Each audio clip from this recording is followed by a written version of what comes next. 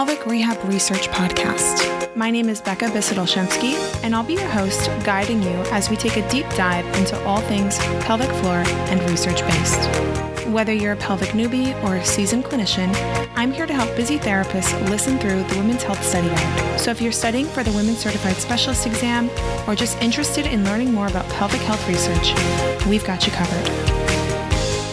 Hey everyone, welcome back to another article by Vleeming et al. From 2002 on the possible role of the long dorsal sacroiliac ligament in women with peripartum pelvic pain. This was authored by Andry Vleeming, Haitze Vries, Jan Mens, and Jan Paul Wingerden. These are Dutch researchers, and this was published in the Netherlands. So I was able to get the full publication without a paywall via Google Scholar. And the authors note that in order to understand the pathophysiology of women with peripartum pelvic pain, it's necessary to couple anatomical insights with relevant clinical research.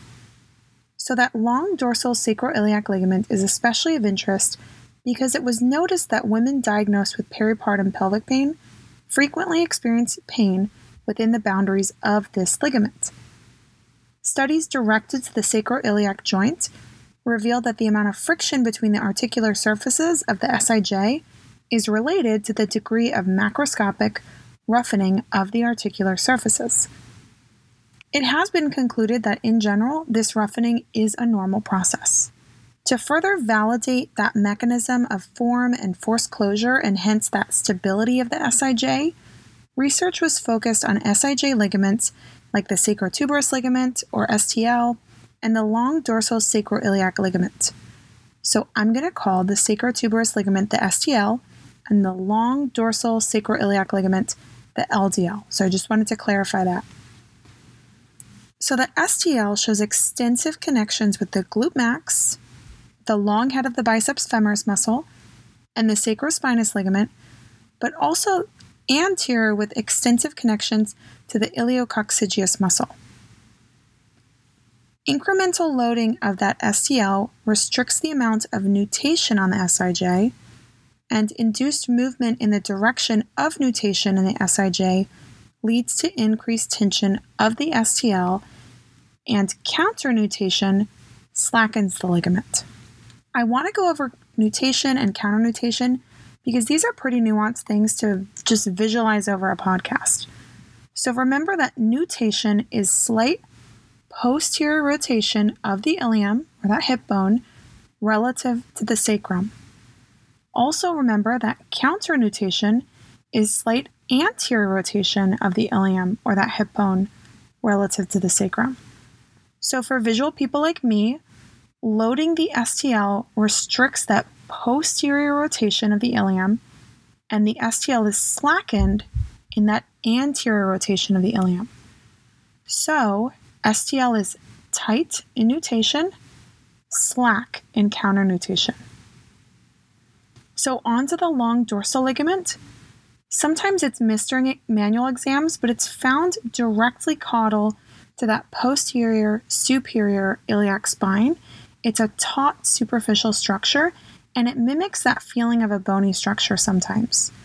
So it's interesting to note that even though this is a pretty superficially located structure, adequate training in anatomy in vivo of this area is necessary to properly locate that ligament. And that's why I think a lot of those palpatory tests just aren't as effective for studies.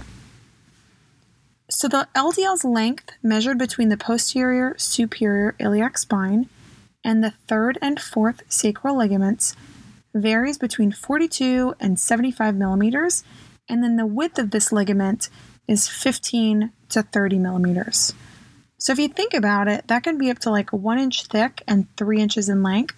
So that's a big ligament. That's kind of comparable to like some chapsticks. The LDL has pretty close relations with, and among others, the aponeurosis of the erector spinae, the posterior layer of the thoracolumbar fascia, and the STL that we just re-met a few minutes ago. Something that's really interesting is that the LDL is the opposite of the STL, where counternutation in the SIJ increases tension in the LDL, whereas nutation slackens it. So tension applied to the STL or the LDL is going to restrict contrary movements in the SIJ. So let's review it one more time. I'm just going to pretend everybody's super visual and repetitive based like I am. Counternutation creates a tense LDL and a slack STL. Nutation creates a tense STL and a tight LDL. So now that we've reviewed those mechanics, let's get into the study. The present study focuses on impaired lumbopelvic function of patients specifically included for peripartum pelvic pain.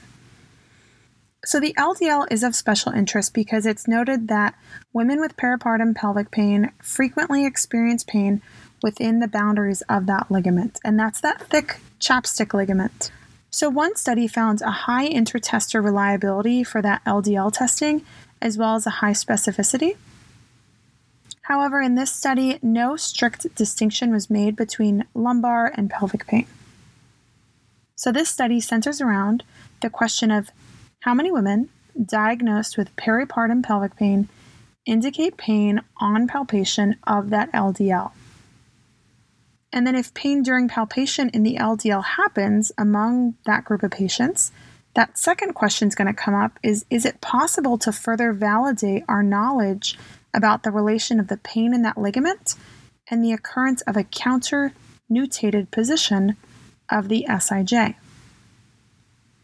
Because remember, a counter-nutated position is going to have a tense LDL. This study shows that the ilium tends to slightly rotate anteriorly into that counter-nutation in patients with peripartum pelvic pain.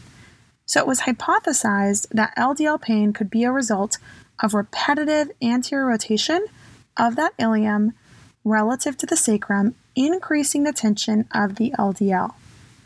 So to be able to test that hypothesis, two formally described and validated tests were used for diagnosing peripartum pelvic pain, and then were compared to the LDL test.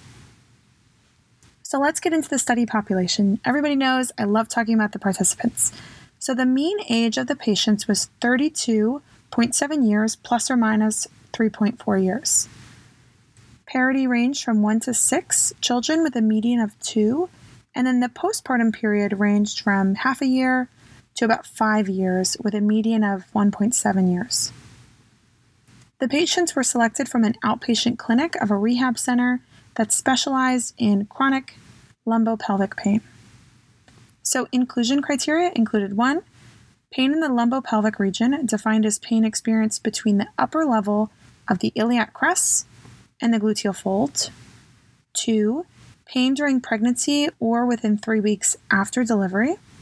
3, the patient was not pregnant and the last delivery was 6 months to 5 years previously. And 4, they were of age between 20 and 40 years.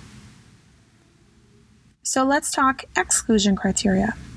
1 was a history of fracture, neoplasm, or previous surgery of the lumbar spine, the pelvic girdle, the hip joint, or the femur. Another was signs indicating radiculopathy, an asymmetric Achilles tendon reflex, or passive straight leg raise restricted by pain in the lower leg. Another was systemic disease of the locomotor system. And then the last was insufficient knowledge of the Dutch language to complete the appropriate forms or any restriction interfering with the diagnostic process. They also had a secondary inclusion criteria, which was a positive posterior pelvic pain provocation test, that P4 or that PPPP test, and a positive ASLR test. So they did that bilateral palpation of the LDL, and they called this the LDL test, and this was scored from 0 to 3, 0 being no pain and 3 being unbearable pain. The examiner was blinded to the study, and then they were trained in palpation of the LDL test. So then what were the results? In the group of 178 patients with peripartum pelvic pain, 133 patients, so 74%, scored positive on both the P4 test and the ASLR test, at least on one side. In 35 patients, or 20%, the ASLR test was positive while the P4 test was negative, and in 3 patients, or 2%, the P4 test was positive, the ASLR test was negative. In 7 patients, or 4%, both the P4 test and the ASLR test were negative. In the group of 178 patients, 76% indicated pain on LDL palpation. So, however, if the cutoff score for inclusion of peripartum pelvic pain patients is raised to include both a positive ASLR and that P4 test, at least on one side, the sensitivity of the LDL test was 86%. In the group of 45 patients scoring negative on the P4 and or the ASLR test, at least on one side, sensitivity of the LDL test was down to 50%. If the cutoff score was to include severe pelvic patients only, so ASLR test and P4 test with a high pain, at least one-sided, the sensitivity of the LDL test went up to 98%. So what does all of that mean to us? To effectively transfer load from the spine to the pelvis and the legs, and vice versa, nutation of the SIJ seems pretty crucial. Nutation winds up and tenses the largest SIJ ligaments, among them the sacrotuberous, sacrospinous, and the interosseous ligaments.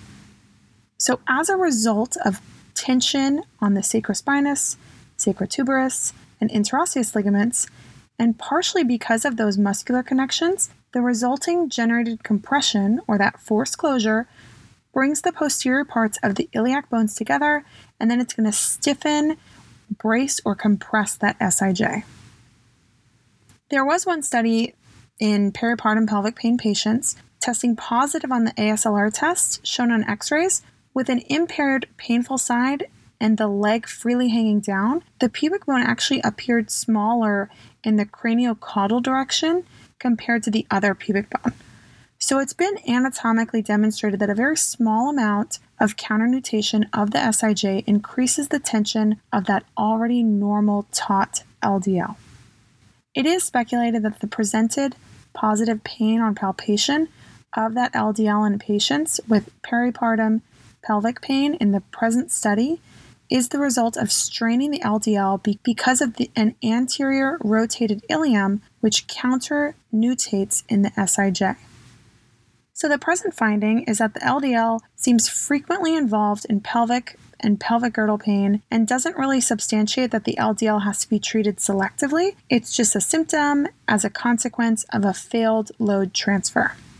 So the theory by Don Tigney regarding the mechanism of an anterior rotated ilium in patients with SIJ pain and problems suggests some pretty simple manual techniques to minimize the pelvic pain. So one study notes, and clinically I know of many clinicians who just prefer the term posterior pelvic pain instead of SIJ pain, since it's not really completely understood how functional pelvic impairment is going to relate to anatomical structures and the SIJ. So the findings of this study helps with the understanding of the relationship between a positive LDL pain test and the occurrence of an anterior rotated ilium during the ASLR test and deserves further exploration. I just wanted to touch base again on Richard Dontigny. He's pretty well known for his SIJ methods and exercises. He has his own website and is kind of a pioneer in the low back pain relief world. I'm sure many can disagree with some of his approaches and his treatments, but I think in general, free educational materials and treatment offerings for patients and clinicians is pretty commendable. You can Google his name if you're interested in learning more, but I'm not sure I'm pronouncing it right. It's Richard Dontigny. I'm pronouncing it the way that it's spelled. So let's jump into conclusions, which is also very conveniently our take-home points. It suggested that pain in the LDL could be related to a strained LDL as a result of repeated or sustained counternutated position of the SIJ. Also, the pain experienced during the P4 test could partially be a result of pain in the LDL. These authors concluded that the combination of the ASLR, the P4, and the LDL pain test combined with the proposed in- and exclusion criteria seems promising to differentiate between mainly lumbar and pelvic complaints. So even though the sensitivity of the LDL pain test seems promising, further clinical study is necessary, specifically targeting that LDL.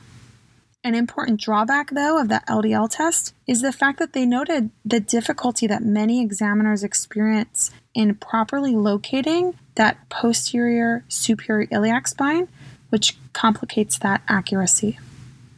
All right, pelvic people, that's going to do it for our second article by Vleeming, which I love this article. We're heading out of the Netherlands and into our next article by Wang in 2004, and that's on low back pain during pregnancy, the prevalence, risk factors, and outcomes. So this is a short one. It's probably going to be in combination with Williams' 2007 on the prevalence of postnatal perineal morbidity and its relationship to perineal trauma. So I hope to see you all listening at our next review. Bye, everyone.